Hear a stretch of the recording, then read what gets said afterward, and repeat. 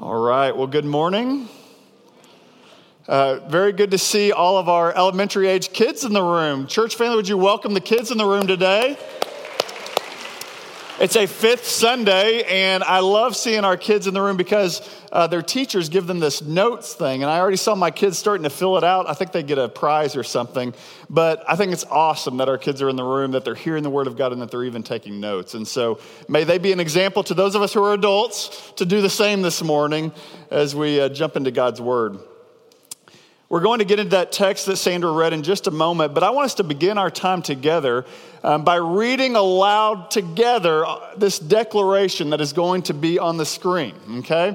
If you don't read it very loud, we're going to have to do it again. So it's good there. Let's just wake up. Let's read it together. It's on the screen, so please join me in reading this declaration. I was made for more than watching.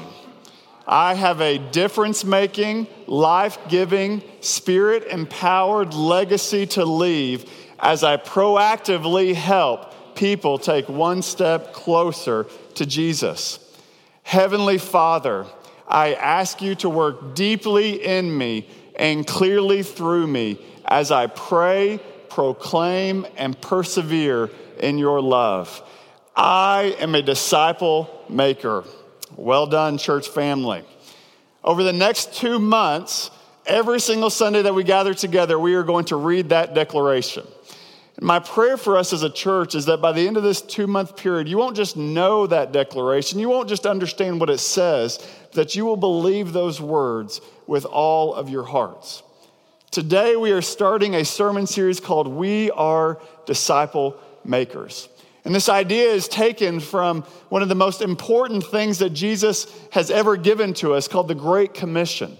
It happened right after his death, before he ascended into heaven. Before he went up, he gave his disciples these marching orders, and it's found in Matthew chapter 28, verse 18 through 20. It's going to be on the screen. Listen to these words from Jesus to you. And Jesus came and said to them, all authority in heaven and on earth has been given to me. It's pretty amazing. His resurrection, all authority is in his hands. Go therefore and make disciples of all nations, baptizing them in the name of the Father and of the Son and of the Holy Spirit, teaching them to observe all that I have commanded you. And behold, I am with you always to the end of the age. As we enter into a sermon series like this one, what we're going to find is that definitions are very important.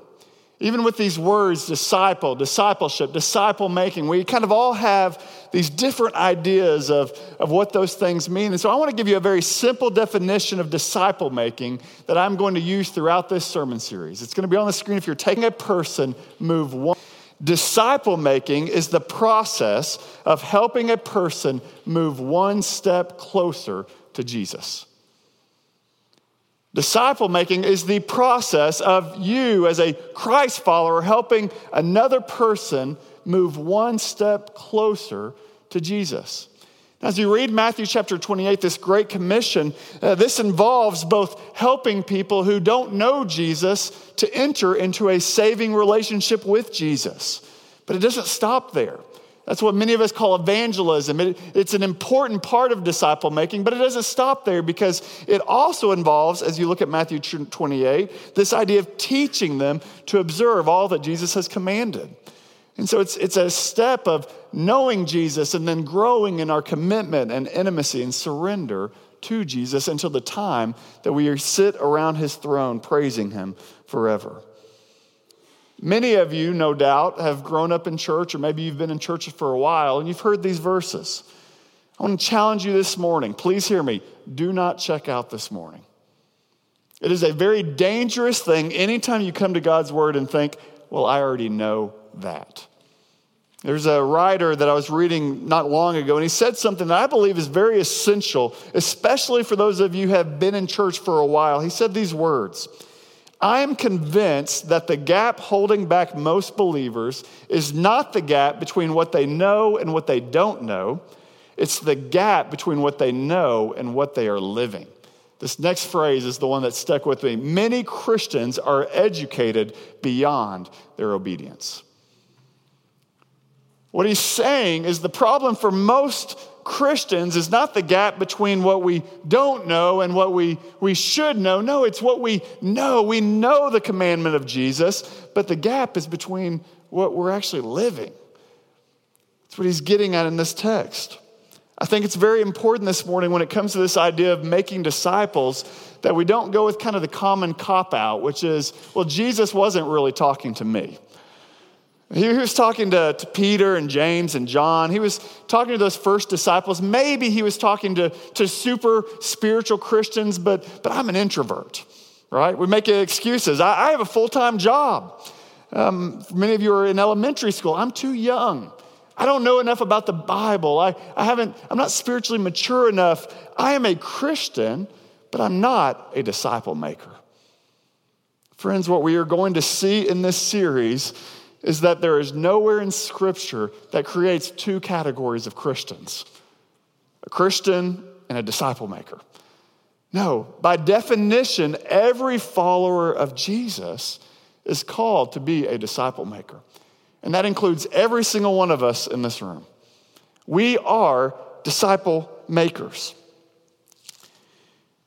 Today, I want us to begin with a very simple question as we start into this series, but it's an important one. That is this: why make disciples? It's the title of my sermon today, why make disciples? Now, our answer could be as easy as looking at that question and saying, well, because Jesus told us to, and that would be right. That would be the correct answer. Jesus did tell us to, and that's enough.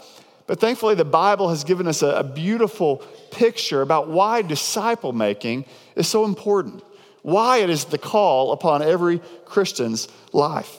If you have a Bible, I want to invite you to open it with me to that passage that Sandra read. It's found in the book of Colossians, and then you're going to look for chapter 1.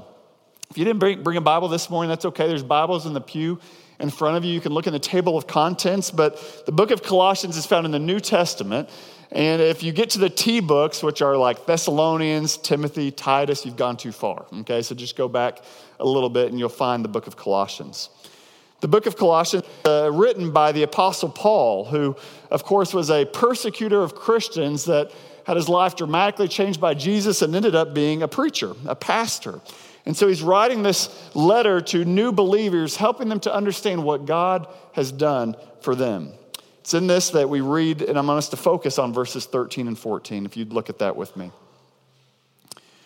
It says, he, talking about God, has delivered us from the domain of darkness and transferred us to the kingdom of his beloved Son, in whom we have redemption, the forgiveness of sins. There may be times that you look at the world around you and you think, what is God doing? What could God be doing in this? I don't know of any more great summary of what God is doing in the world, even in this moment, than we find in this one verse. The primary work God is doing in the world right now is rescuing people from the domain of darkness and transferring them into the kingdom of his beloved Son. That is the work that God is doing in the world around us. Oh, this is only one verse. There's a lot here. And so I want us to just slowly kind of break this down. Number one, we make disciples because people are trapped in darkness. Why do we make disciples? Because people are trapped in darkness. If you want to join Jesus in this incredible mission that he has given his church, it starts with seeing the world from his perspective, seeing it as he sees it. The scriptures consistently tell us that apart from God, the world is entrenched in darkness. He reiterates this point in Ephesians 5 where he says, for at one time you were darkness, but now you are light in the Lord. I wonder this morning, have you ever been surrounded by darkness? I'm not talking you're in your bedroom with your nightlight on darkness, okay? Not even you're out camping under the stars darkness. I'm talking complete darkness. I thought I was good with darkness, that I didn't really mind darkness until one day me and a few friends, when I was a teenager, decided to go caving in a place called Devil's Den State Park, which is right outside of my hometown growing up. I was super excited about caving. I had heard about, they call it spelunking. I thought it would be a lot of fun. Some of my friends had gone before me, and so we rushed into the cave, and as we got in there, I thought it would be a good idea because I saw this little crevice that looked a little bit less traveled than the main route through the cave. I thought, I can explore this. And so I said, you guys go this way. I'm sure it meets up. I'm going to go through this crevice, thinking that I venture. I felt very good about my courageous spirit until about 5 minutes into my adventure, something major happened. See, I was a novice spelunker. I had never gone caving before, and I only brought one headlamp. That one headlamp, I hadn't even checked the battery on, okay? So I go into this crevice, and I'm going through the cave by myself, and all of a sudden, my light flickers, gone. Now, if you've ever been in a cave, there is no darkness like the darkness of a cave. There's absolutely zero light. And so in this moment, I froze. Literally, I could not see the jagged rocks that would have been inches. I knew it was there because I had seen it a second ago. It were now inches in my face. I couldn't see them. I couldn't see if there was a drop off around me. And I'm just telling you, I panicked. I started screaming at the top of my lungs because I thought I am going to die in this cave all alone. And this is not how I thought I was going to go. Thankfully, not long after that, I'm screaming, help, help, I can't see, I can't go anywhere. I hear one of my friends laughing, and I see this little light begin to come near me, and he rescued me that day, and I'm thankful for it. But when you think about this concept of darkness, when the Bible talks about darkness, what the point he's making is that the world we live in is not neutral territory. It's an important point. I think some of us kind of see our world as this neutral territory, but what he's saying is there is a constant spiritual battle that is going on around us. And from the beginning of time, you read the Bible, darkness has the connotation of evil. Why? Because God is always seen as light. Where there's an absence of God, there is darkness. There's destruction. There's death. There's a separation from God. And that's what the Bible is talking about when it talks about darkness. In another place, Paul describes the darkness of a life without God in this way. Ephesians chapter 2, verse 1. It says, and you were dead in the trespasses and sin in which you once walked, following the course of this world, following the prince of the power of the air, the spirit that is now at work in the sons of disobedience, among whom we all once lived in the passions of our flesh, carrying out the desires of the body and the mind, and were by nature children of wrath like the rest of mankind. What he's getting at in both of these places, this idea of domain of darkness, is that the world around us is not some bright, sunny place where good people just get along and live their lives while Christians are people who like going to church. What he's saying here is that every person in the world, apart from Jesus, is trapped in inescapable spiritual darkness. If they are not rescued, every person in the world faces eternal judgment and separation from God because of their sin. Now, I know even as I say that, some of you are bristling inside. Because for those of us who have grown up and had the privilege of living in a very prosperous Western culture, for many of us, we look at our world and it looks like there's a lot of light. You go to work with healthy, well-educated, peace-loving citizens. The people in your lives, they have lives full of great, stimulating work. They have jobs that are incredible. They have families. They have caring friends. Their lives are filled with great restaurants here in the city of San Francisco. And all of this can easily look to us like light. When suffering does happen, when we see evil, like when we've seen with these mass shootings or with sexual assault, when these things happen, we convince ourselves this is just a tiny abnormal glitch in the system. Programming will remain as normal. This light-filled view is small. It's not that big of a deal. Well, this light-filled view of the world, it's not what the Bible describes. In the book, The Vine Project, a very great book that really has been a stimulus for this sermon series, the author says this: the daily immersive exposure to a light-filled view of the world often changes our perception of what the Bible calls this present darkness. It's like the dimmer switch has been turned up. The darkness doesn't seem so dark, and people don't seem so lost in it. I wonder how many of you, is that your perspective of the world around you? How many of you, is that the perspective of your neighborhood, of your coworkers, of your family and your friends? It's not so dark. It's not really that dark. It's the dimmer switch is a little bit up. And we forget, and the tragic result of that is a lack of urgency toward helping people move one step closer to Jesus. Paul, the writer of Colossians, he can't comprehend that. Paul could never forget the darkness from which he had been rescued. It's incredible. When he thinks about his life, he would say, I was a persecutor of Christians. I lived my life trying to be good enough. I was a religious performer going from this law to this law to this law to try to earn God's salvation. But then as I was on that road to destruction, God stopped me in the tracks and he rescued me. Paul never forgot, and that's why he lived his life as he did, making disciples. I know many of you in this room are the same way. I've talked with a number of you, even in the last couple of weeks, where through tears you've told me about your journey of searching for significance in life.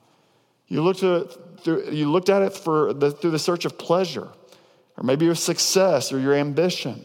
Many of you went through many spiritual practices, looked even in other religions, looking for light, only to find more darkness. But what did God do? He rescued you. He saved you, and now you cannot comprehend ever forgetting what he has done for you. But sadly, some of us in this room, the power of our story of salvation, it's dimmed.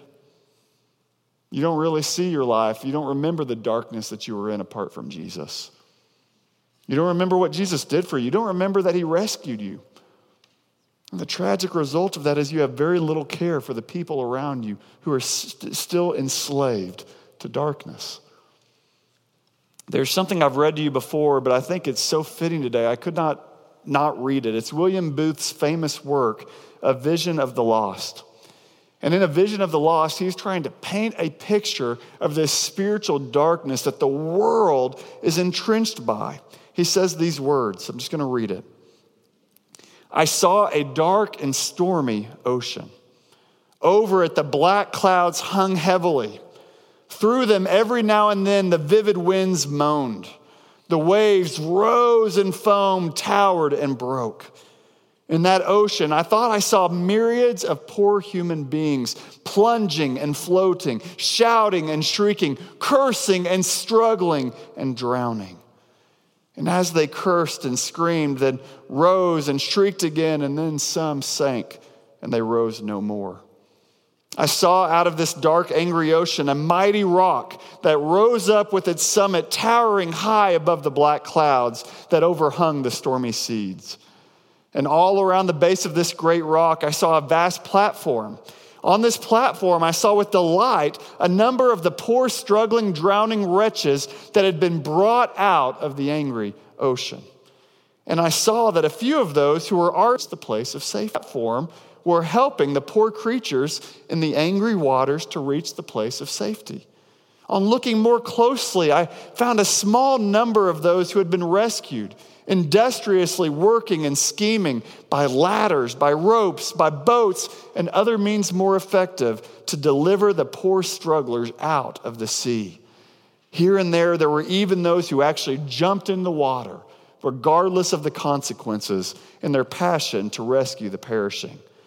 But as I looked even closer, I saw that most of the occupants on that platform were quite a mixed company. That is, they were divided into different groups and they occupied themselves with different pleasures and employments. But only very few of them seemed to make it their business to get people out of the sea. What puzzled me most was the fact that though all of them had been rescued at one time from the angry ocean, nearly everyone seemed to have forgotten all about it. Anyway, it seemed the memory of its darkness and danger no longer troubled them at all. And what seemed equally strange and perplexing to me was that these people did not seem to have any care, that is, any agonizing care about the poor perishing ones who were struggling and drowning right before their very eyes. Many of them were their husbands and wives, brothers and sisters, and even their own children. Every time I read that paragraph, the picture of the darkness, of the seas, of the desperation, of the drowning, I am reminded afresh. We do not make disciples because we think Jesus is going to make someone happier. We do not make disciples because we think Jesus helps people to live a more well-balanced life. We don't make disciples because we think Jesus makes people a better version of themselves. We make disciples because without Jesus, people are perishing. They are separated from God. And if God does not rescue them, if they do not meet their rescuer, Jesus Christ, they will drown and come up no more. We make disciples because people need to be rescued. Which brings us to our second point, and it is an amazing truth that we find throughout the New Testament, and that is this. We make disciples because God is rescuing and transferring people into Jesus' kingdom. Colossians 1:13 again, he has delivered us from the dominion. There is a king, and he's transferred us to the kingdom of his beloved Son. There is a kingdom that even as I am speaking this morning is growing and pushing back the darkness. It is a kingdom characterized by all of the opposite of darkness. It's characterized by light, by the presence of God, by truth, by righteousness, by justice, by mercy, by love, by security, by joy, by peace. And on the throne of this kingdom is one and one alone, and his name is Jesus Christ. He is the ultimate king, and his kingdom is an everlasting kingdom. Colossians 1 makes this very clear. Whether we acknowledge Jesus as king or not, he is king. Verse 15, it says these words, he, Jesus, is the image of the invisible God, the firstborn of all creation. For by him all things were created in heaven and on earth, visible and invisible, whether thrones or dominions or rulers or authorities, all things were created through him and for him. And he is before all things, and in him all things hold together. And he is the head of the body, the church. He is the beginning, the firstborn from the dead, that in everything he might be his king. It's one of the greatest passages in all of Scripture. Jesus is king. All things were made by him, through him, and for him. Which means that every single one of us in this room, our lives only are held together when we place our lives under his cosmic kingship. The right question this morning is not, is Jesus king? Jesus is king. The right question is this, is Jesus your king? Are you part of his kingdom? You see, that's something that you cannot accomplish on your own. You can't just say, okay, I'm going to be part of Jesus' kingdom, so I'm going to be really good. I'm going to do a lot of charity. I'm going to go to church a lot, and then I'm going to be part of Jesus' kingdom. No. We couldn't rescue ourselves from the darkness. But thankfully, Jesus, our King, came for us. Many of you will remember the story last year. There was a group of 12 boys in Thailand and their soccer coach who got trapped in a cave. The world, you'll remember, was mesmerized by this story because everybody was wondering, how in the world are these boys going to be rescued? There's no way in, there's no way out, there's hardly any way of getting to them. How are they going to come out of this alive? Do you remember how they got rescued eventually? Was it because they tried harder? No. Was it because they came up with some great plan and they followed these steps and they rescued themselves? No. The way that they were rescued is that they, in essence, had to be drugged. They had to entrust their lives entirely so that they couldn't move. They were immobilized so that one more qualified than them could transfer them from darkness to light. Do you realize that is what our King Jesus has done for us? We had no way of escape. We were in the darkness. We were in the waves. There was no way we were getting out. We can't swim. We aren't good enough. We can't do enough good things. But Jesus, our great King, came and he rescued us and he transferred us from death to life. You see, from the very beginning of time, from the moment sin entered into the world and this broken world became what it is, God initiated a plan to rescue us. He sent his only son, Jesus Christ, to do everything that was necessary to save us from our sin. He was the only one qualified. He lived a perfect, sinless life. He was qualified, and because of that, his life could be shed on the cross for us.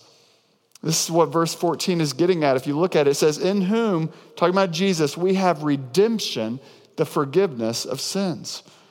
Later down in verse 19, it says this, for in him all the fullness of God was pleased to dwell, and through him to reconcile to himself all things, whether on earth or in heaven, making peace by the blood of his cross.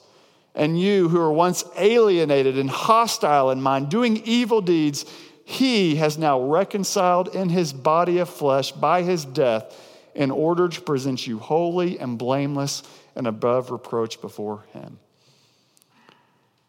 I pray this news never gets old. Jesus has died for us. He took the punishment for our sin because he was qualified to do so. On the cross, he took that and then he raised from dead. And it's in Jesus, our King alone, that we can be taken from death to life, transferred from an eternity separated from God to an eternity around his throne. That word redemption was as a term in the New Testament that comes with a background of slavery. A slave had no rights. There was no way a slave could buy themselves. But if somebody would come and redeem them, if they would come and pay the ransom price, they would immediately be made free. And friends, that is what Jesus has done for us. But we have to trust him. We have to do what the boys in that cave did. They didn't say, no, I'm going to get out of this cave on my own. They said, no, I'm going to entrust all of my life into the hands of one who is more qualified than me to rescue me. And friends, that's what we do with Jesus. We say, Jesus, I'm going to give you my life.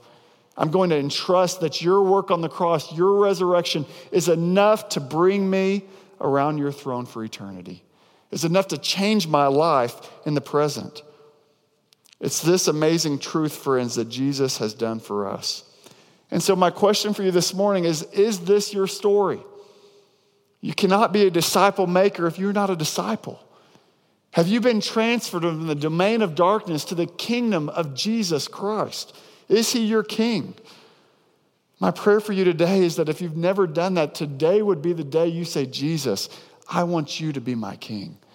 I trust you with my life. I submit my life totally, 100% into your hands. Would you please rescue me?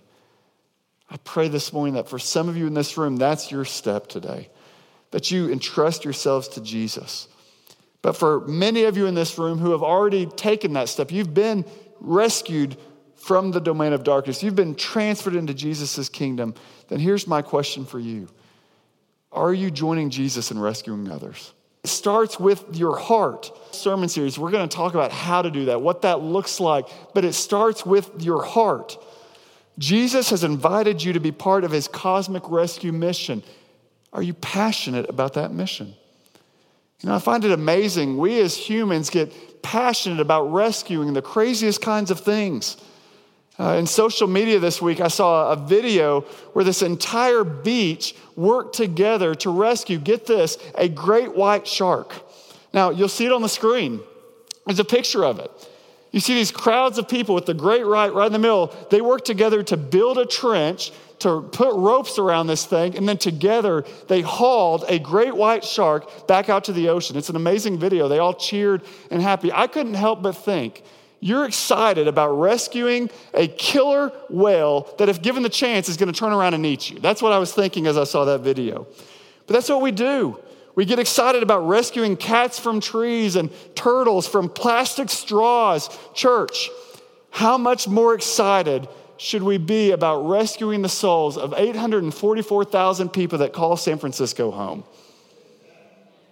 How much more excited should we be about joining together and working with one another to make disciples among the nations, telling people, your great rescuer has already come, and his name is Jesus Christ. We make disciples because this is the most exciting life that we could ever live. I'll tell you this, I think the invitation that Jesus has offered us is way more exciting and interesting than the life that most of you live on a weekly basis. I think I can say that pretty confidently. You look at the lives of the first disciples, and you can say a lot about their lives, but one thing you could never say is that their life was boring.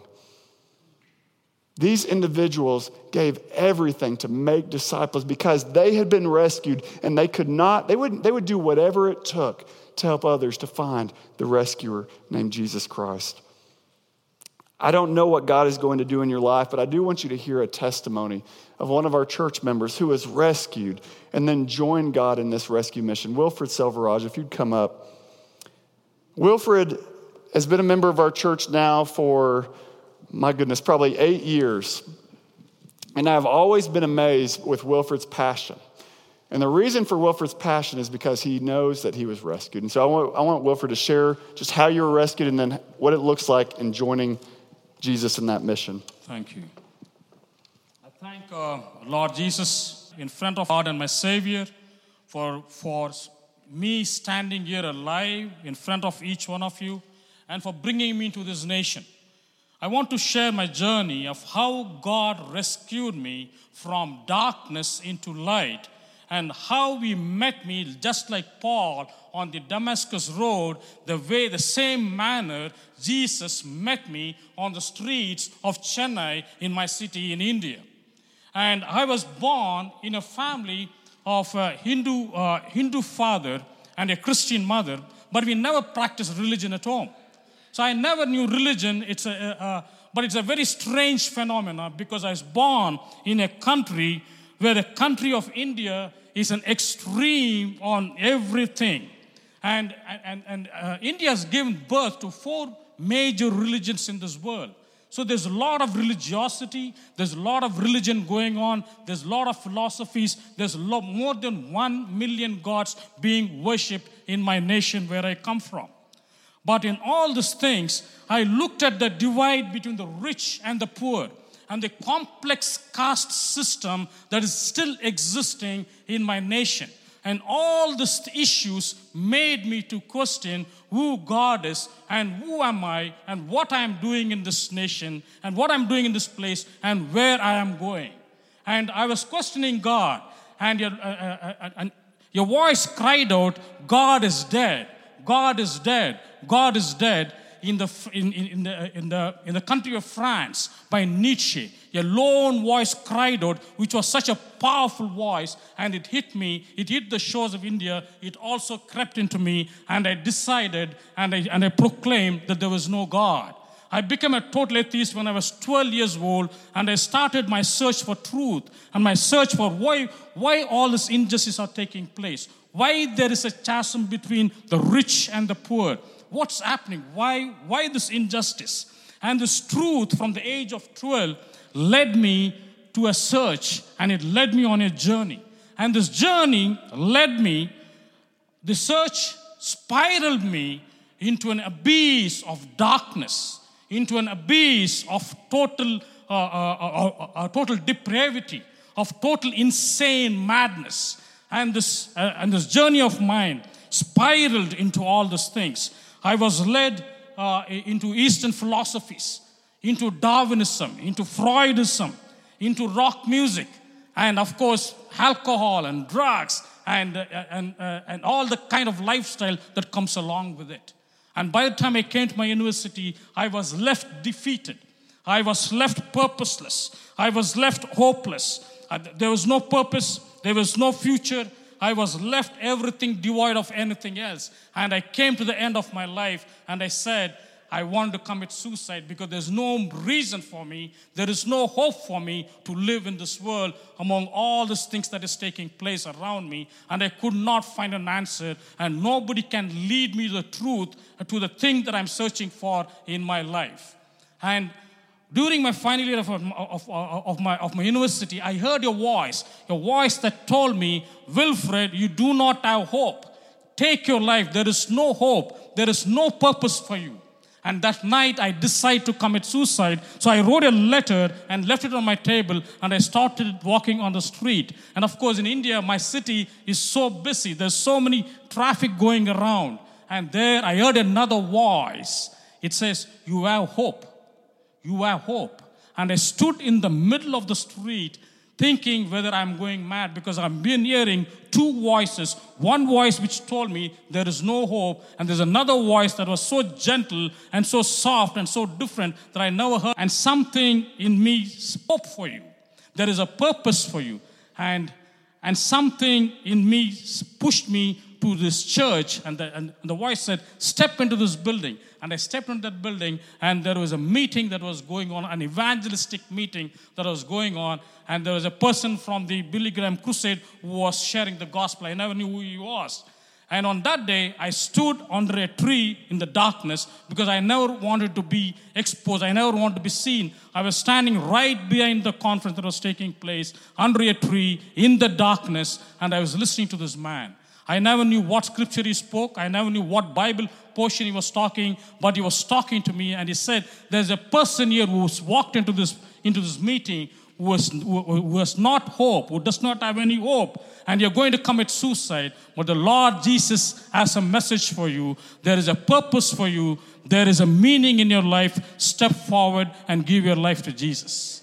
And that evening I stepped forward and I gave my life to Jesus. And that decision, the choice that I made has brought me, has confronted me to the love of Christ, and has helped me to embark me on a journey with Him from India.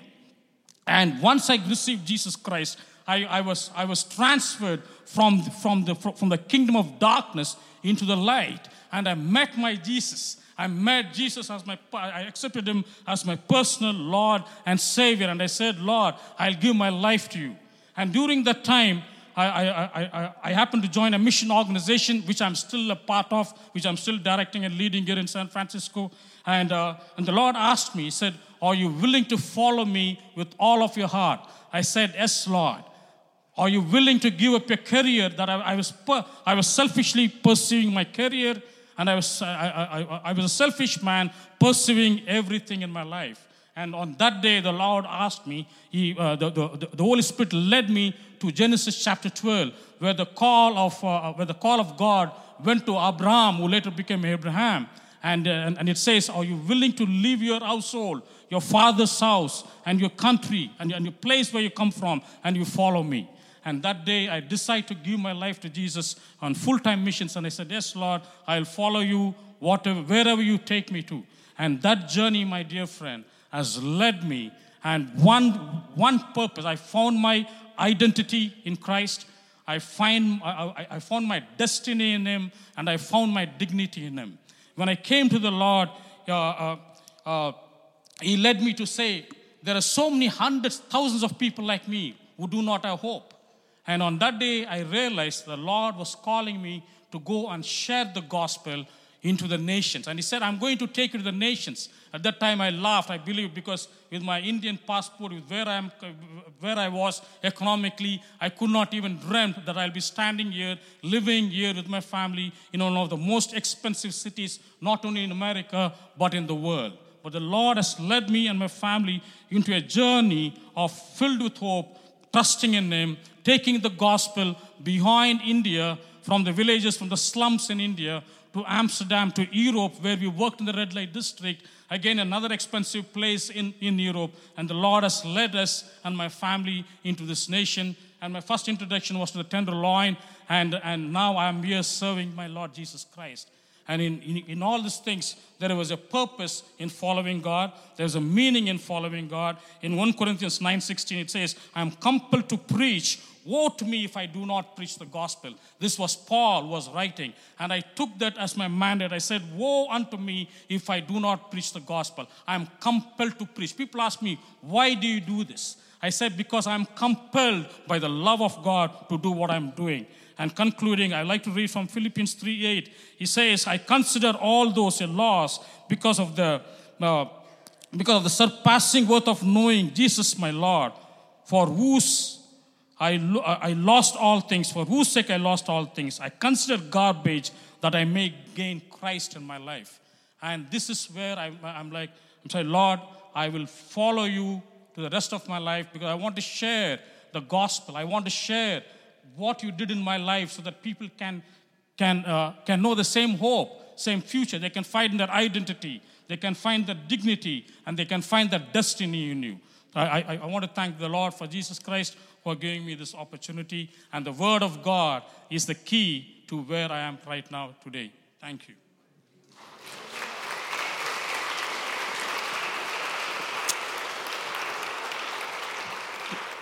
Thank you, brother. You have been invited to the greatest rescue mission in the world, the most exciting rescue mission in the world. I cannot promise that you're going to get taken to nations. I can't promise that you're going to stand in front of world leaders like Paul did, but I can promise you that Jesus is going to take you across the street. He's going to take you across the office. He's going to take you across the dinner table with your family. And for some of you, he's going to take you around the nations. We make disciples because Jesus is worth it.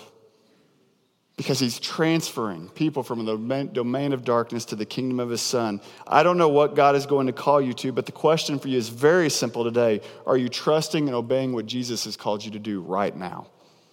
Are you making disciples right now where you are? Are you amazed by your story of salvation? Or have you forgotten about the darkness?